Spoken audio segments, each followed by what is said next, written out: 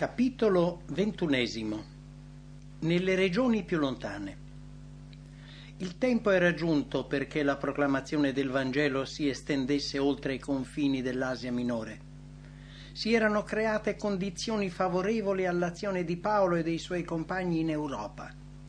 Paolo era arrivato a Troas, sulle rive del Mediterraneo. In quella città ebbe di notte una visione. Egli vide un uomo macedone che lo supplicava dicendo: «Passa in Macedonia e soccorrici!» La chiamata fu imperativa e non ammetteva ritardi. E come egli ebbe avuta quella visione, afferma Luca, il quale accompagnò Paolo, Sila e Timoteo nel loro viaggio attraverso l'Europa, cercammo subito di partire per la Macedonia, tenendo per certo che Dio ci aveva chiamati là ad annunziar loro l'Evangelo. Perciò, salpando da Troas, tirammo diritto verso Samotracia e il giorno seguente verso Neapoli, e di là ci recammo a Filippi, che è città primaria di quella parte della Macedonia ed è colonia romana. E nel giorno di sabato andammo fuori della porta presso il fiume, dove supponevamo fosse un luogo d'orazione, e postici a sedere parlavamo alle donne che erano quivi radunate. E una certa donna di nome Lidia, negoziante di porpora della città di Tiatiri, che temeva Dio, ci stava ad ascoltare, e il Signore le aprì il cuore. Lidia fu felice di ricevere la verità. Lei e la sua famiglia furono convertiti e battezzati, ed ella supplicò gli apostoli di dimorare liberamente in casa sua. Mentre i messaggeri della croce erano impegnati nel lavoro di insegnamento, una donna posseduta da uno spirito indovino li seguiva gridando: «Questi uomini sono servitori dell'Iddio Altissimo e vi annunziano la via della salvezza». Così fece per molti giorni. Questa donna operava realizzando i piani di Satana.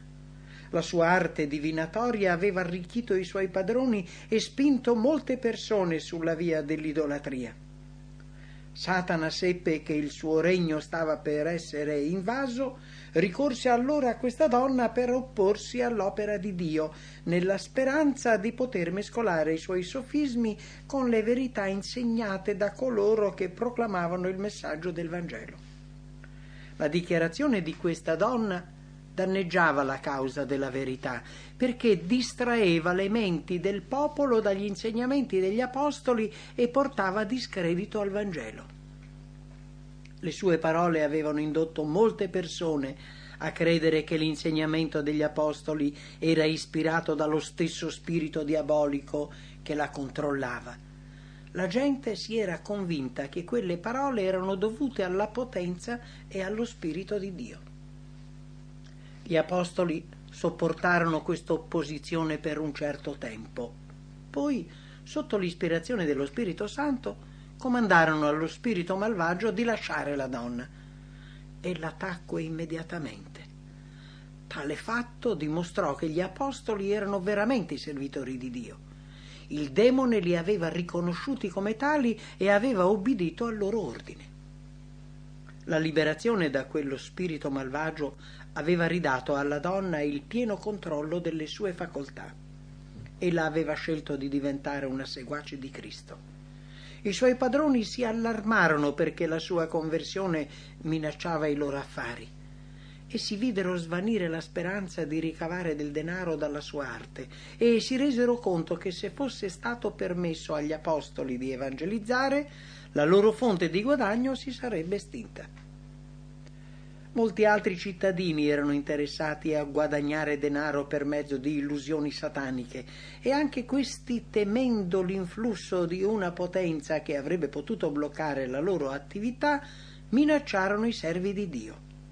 Essi condussero gli apostoli dinanzi ai magistrati dicendo: «Questi uomini che sono giudei perturbano la nostra città e predicano dei riti che non è lecito a noi che siamo romani né di ricevere né di osservare». La moltitudine, eccitata da quelle parole, si rivoltò contro i discepoli. Lo spirito rissoso della plebaglia prevalse e le autorità, dopo aver strappato i vestiti agli apostoli, ordinarono che fossero frustati e dopo aver loro date molte battiture li cacciarono in prigione, comandando al carceriere di custodirli sicuramente, il quale, ricevuto un tal ordine, li cacciò nella prigione più interna e serrò loro i piedi nei ceppi. Gli apostoli soffrirono molto a causa della dolorosa posizione che era stata imposta. Dalla loro bocca non uscì neppure un lamento. La loro cella era buia e tetra, eppure non mancavano di incoraggiarsi pregando e cantando inni di lode a Dio, perché erano stati reputati degni di soffrire tali pene per amor suo. I loro cuori erano confortati da un profondo e ardente amore per la causa del loro Redentore. Paolo pensò a come aveva perseguitato i cristiani e gioì per il fatto che Dio gli aveva rivelato il suo errore e fatto apprezzare la potenza delle gloriose verità che una volta aveva disprezzato. Gli altri prigionieri si stupirono nell'udire i canti e le preghiere che provenivano dalla cella più interna e si erano abituati a sentire gridi, gemiti, imprecazioni e bestemmie durante tutta la notte. Mai prima avevano udito parole di preghiera e di lode ascendere da quell'oscura cella. Guardie e prigionieri si meravigliarono e si chiesero cosa mai spingesse quegli uomini a gioire, anche se pativano i morsi della fame, il freddo e il dolore della tortura. Nel frattempo i magistrati ritornarono alle loro case, soddisfatti di aver saputo prendere delle misure adeguate al caso. Il tumulto era stato soffocato, ma lungo la via udirono ulteriori particolari riguardanti il carattere e l'opera degli uomini che loro avevano condannato a essere frustati e imprigionati. Videro la donna che era stata liberata dall'influsso satanico e furono colpiti dal suo cambiamento. Nel passato ella aveva causato molti problemi nella città. Ora invece era calma e pacifica.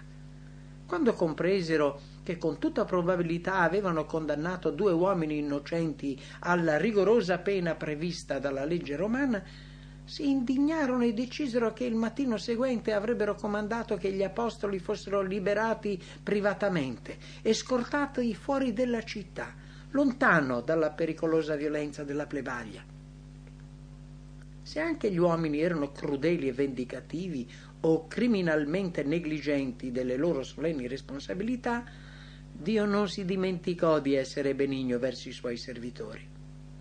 Tutto il cielo era interessato a quegli uomini che stavano soffrendo per amor di Cristo, e degli angeli furono inviati a visitare la prigione. Al loro arrivo la terra tremò.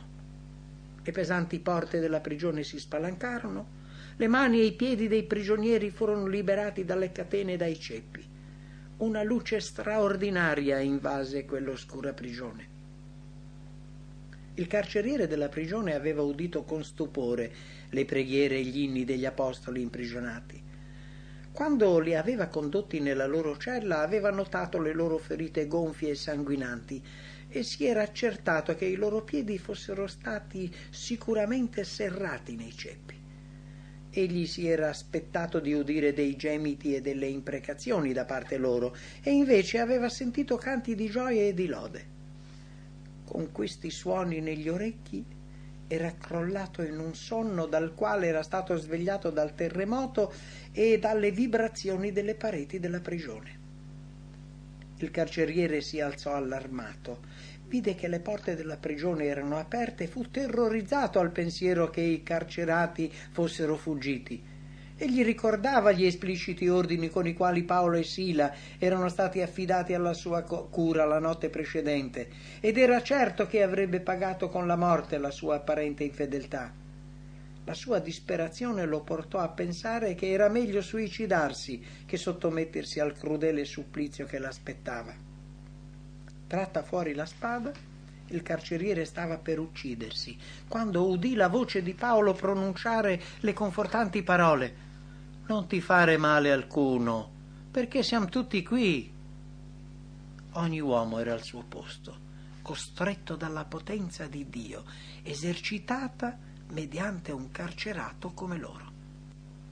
La severità con la quale il carceriere aveva trattato gli apostoli non suscitò in loro alcun risentimento. Paolo e Sila erano ispirati dallo Spirito di Cristo e non da uno spirito di vendetta. I loro cuori erano pieni di amore per il Salvatore e non odiavano i loro persecutori. Il carceriere lasciò cadere la spada, domandò che gli spiegassero bene le cose. Intanto si affrettò a raggiungere l'interno della prigione. Egli voleva vedere che tipo di uomini erano costoro, che ricambiavano con gentilezza la crudeltà del trattamento subito. Giunto nel luogo dove gli apostoli erano rimasti, il carceriere si prostrò e implorò il loro perdono. Poi li condusse nel cortile e domandò: «Signori, che debbo io fare per essere salvato?» Il carceriere aveva tremato nel vedere come l'ira di Dio si era manifestata nel terremoto. Quando aveva pensato che i prigionieri fossero fuggiti, era stato pronto a suicidarsi, ma ora tutte queste cose sembravano di poco valore se confrontate con il nuovo strano timore che animava la sua mente. Egli desiderava possedere la stessa tranquillità e gioia che gli apostoli avevano mostrato, malgrado la loro triste condizione. Egli vide nei loro volti la luce del cielo e riconobbe che Dio era intervenuto in modo miracoloso per salvare le loro vite. Le parole della donna posseduta ritornarono con una forza insolita alla sua mente. «Questi uomini sono servitori dell'Iddio Altissimo e vi annunziano la via della salvezza». Con profonda umiltà il carceriere chiese agli apostoli di mostrargli come avrebbe potuto ottenere la vita eterna. «Credi nel Signor Gesù», essi risposero, «e sarai salvato tu e la casa tua». Poi annunziarono la parola del Signore a lui e a tutti coloro che erano in casa sua. Il carceriere poi lavò le ferite degli apostoli e li servì, dopodiché fu battezzato insieme a tutta la sua famiglia. Un influsso santificante si diffuse tra tutti i prigionieri. Quell'evento li aveva spinti ad ascoltare le verità proclamate dagli apostoli. Essi erano convinti che lo stesso Dio, che quegli uomini servivano, avesse operato un miracolo in loro favore. I cittadini di Filippi furono terrorizzati dal terremoto e quando al mattino gli ufficiali della prigione riferirono ai magistrati ciò che era successo durante la notte, essi si allarmarono e mandarono degli ufficiali per ordinare la liberazione degli apostoli.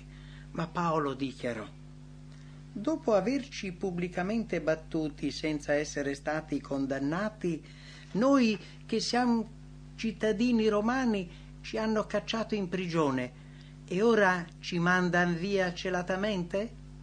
No, davvero. Anzi, vengano essi stessi a menarci fuori». Gli apostoli erano cittadini romani ed era illegale frustare un romano se non per un grave crimine che fosse stato scoperto dalle stesse autorità o privarlo della sua libertà senza un regolare processo. Paolo e Sila erano stati imprigionati pubblicamente e ora si rifiutavano di essere rilasciati di nascosto senza ottenere delle spiegazioni da parte dei magistrati.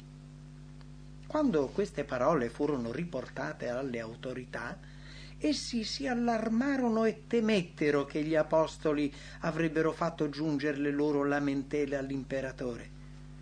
Perciò si recarono subito alla prigione e si scusarono per l'ingiustizia e la crudeltà del trattamento riservato a Paolo e Sila e li condussero personalmente fuori della prigione supplicandoli di allontanarsi dalla città.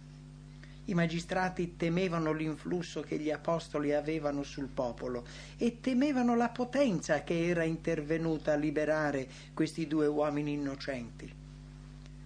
Agendo in armonia con l'istruzione data da Cristo, gli apostoli non imposero la loro presenza dove non era desiderata. Allora essi, usciti di prigione, entrarono in casa di Lidia e veduti i fratelli li confortarono e si partirono. Gli apostoli non reputarono che la loro opera a Filippi fosse stata inutile. Essi avevano incontrato molta opposizione e persecuzione, ma l'intervento della provvidenza e la conversione del carceriere e della sua famiglia furono da loro considerati molto più importanti delle disgrazie e delle sofferenze che avevano subito. La notizia del loro ingiusto imprigionamento e della miracolosa liberazione si diffuse per tutta quella regione. In questo modo molte persone vennero a conoscenza dell'opera degli apostoli, persone che non si sarebbero potute raggiungere altrimenti. Gli sforzi di Paolo a Filippi portarono alla formazione di una chiesa i cui membri erano in costante aumento. Il suo zelo e la sua devozione, soprattutto la sua disponibilità a sopportare ogni sofferenza per amore di Cristo, esercitarono un profondo e durevole influsso sui convertiti. Essi apprezzarono le preziose verità per le quali gli apostoli avevano così tanto sofferto e diedero se stessi con sincera devozione alla causa del loro Redentore. Questa Chiesa non fu esente da persecuzioni, e questo è dimostrato dalle parole che Paolo scrisse in una lettera che le inviò. Egli scrisse: «Poiché a voi è stato dato rispetto a Cristo non soltanto di credere in Lui, ma anche di soffrire per Lui, sostenendo voi la stessa lotta che mi avete veduto sostenere.